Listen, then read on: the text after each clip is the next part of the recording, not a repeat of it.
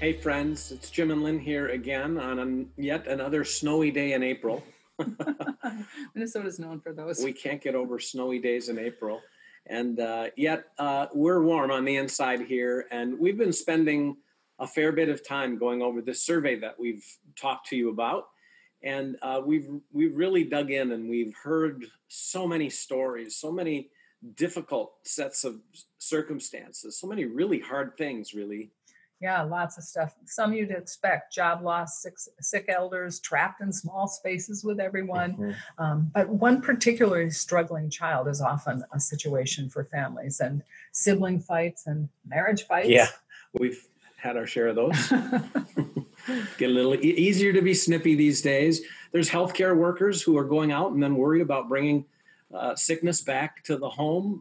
And then something that showed up pretty commonly is that a lot of you, for the first time, are experiencing homeschooling and a lot of pressure around that because you didn't get to pick your own curriculum or your own way of doing this. So you're being told by the schools what to do. And maybe some of us will come out of this with a little better appreciation for our teachers.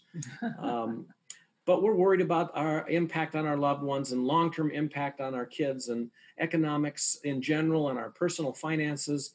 And there's a lot of stuff that you are feeling stressed about. Mhm. But there are also bright spots that people have told Yeah, us quite a about. few. And families just making the best of it, finding more time to slow down and be together, go outside and play.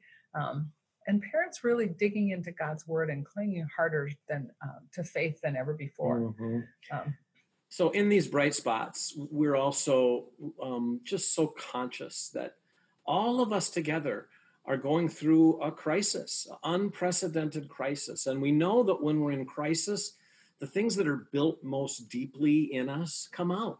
And some of that's good and some of that's bad. And I was talking, Lynn and I were talking earlier today, and I was like, gosh, there's such a high consciousness I have these days about my sin and my crabbiness and my selfishness and how I want things to be working out better for me. And I don't think collectively as well as I could. And I don't think about other people the way that I might. And, um, I think that as we're aware of this selfishness, we have an opportunity to beat ourselves up for it, or to recognize, hey, we're sinners. We need God's grace to be more dependent and to dig in to our dependence on the Lord and recognize that we're created in God's image to experience His goodness and to do good works. mhm.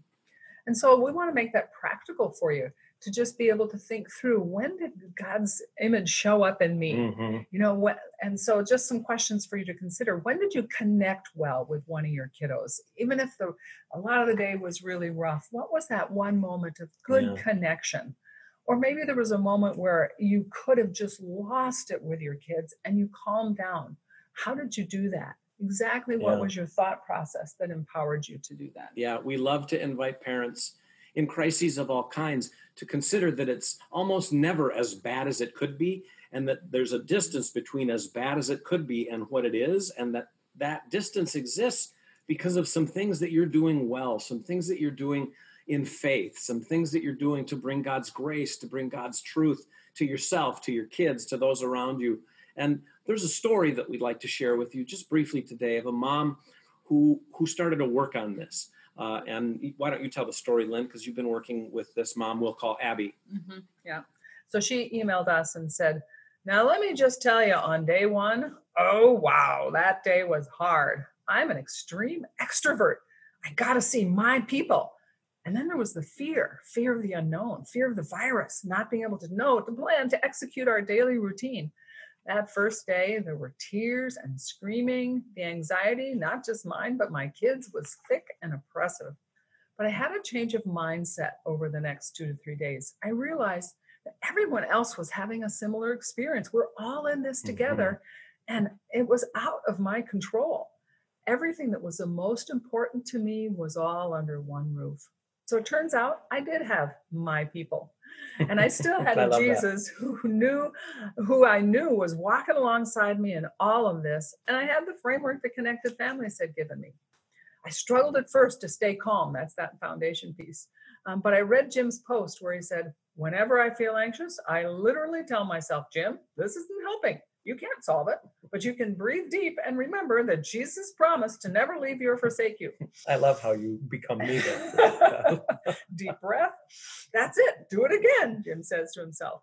So she did that. And then she continues. And then almost even without trying, we were connecting more. Movie marathons, sibling sleepovers, sports, and art projects that stayed spread out for days. A dozen yes moments where normally there would be, no, we don't have time for that, or not today, or let's save that for the weekend, but with no real intention to follow through. There suddenly was time for anything. So she says, through the good and the difficult, I've slowed down. I've listened.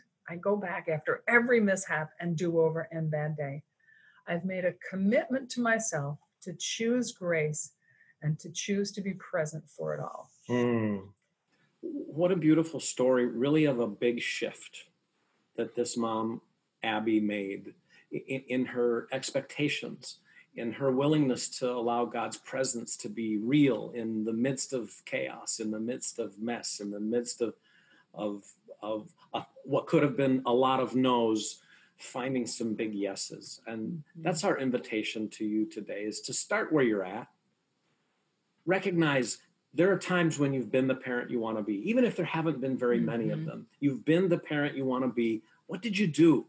How did you do it? And what might you do to be intentional to do that some more? You're going to get a lot of advice from a lot of people about doing things that maybe you've never done before. And there might be some good ideas there, but what we'd like to suggest is that you start with what you already know how to do and then position it in new ways a little bit more each day as you bring God's grace, God's truth, God's presence into your home, real for you, real for your kids, real for your family. And if you've got a bright spot that you'd like to share with us, we'd love you to hit reply to the email or go to our website and just share a story of how you have found God's grace and God's truth in the middle of all of this and in a powerful or unique way. Blessings on you. Yeah. Why don't you say prayer? Okay. Lord, I do ask you to fill parents with an ability to see the bright spots, to be able to see past the difficulties and the failures and the discouragement, and with your grace, illuminate those bright spots that they could then just rejoice. Yes, you are at work. You did this little thing right in our midst. So we just bless them in that today. In Jesus' name, amen. Amen. God bless you, and we'll see you next time we do this.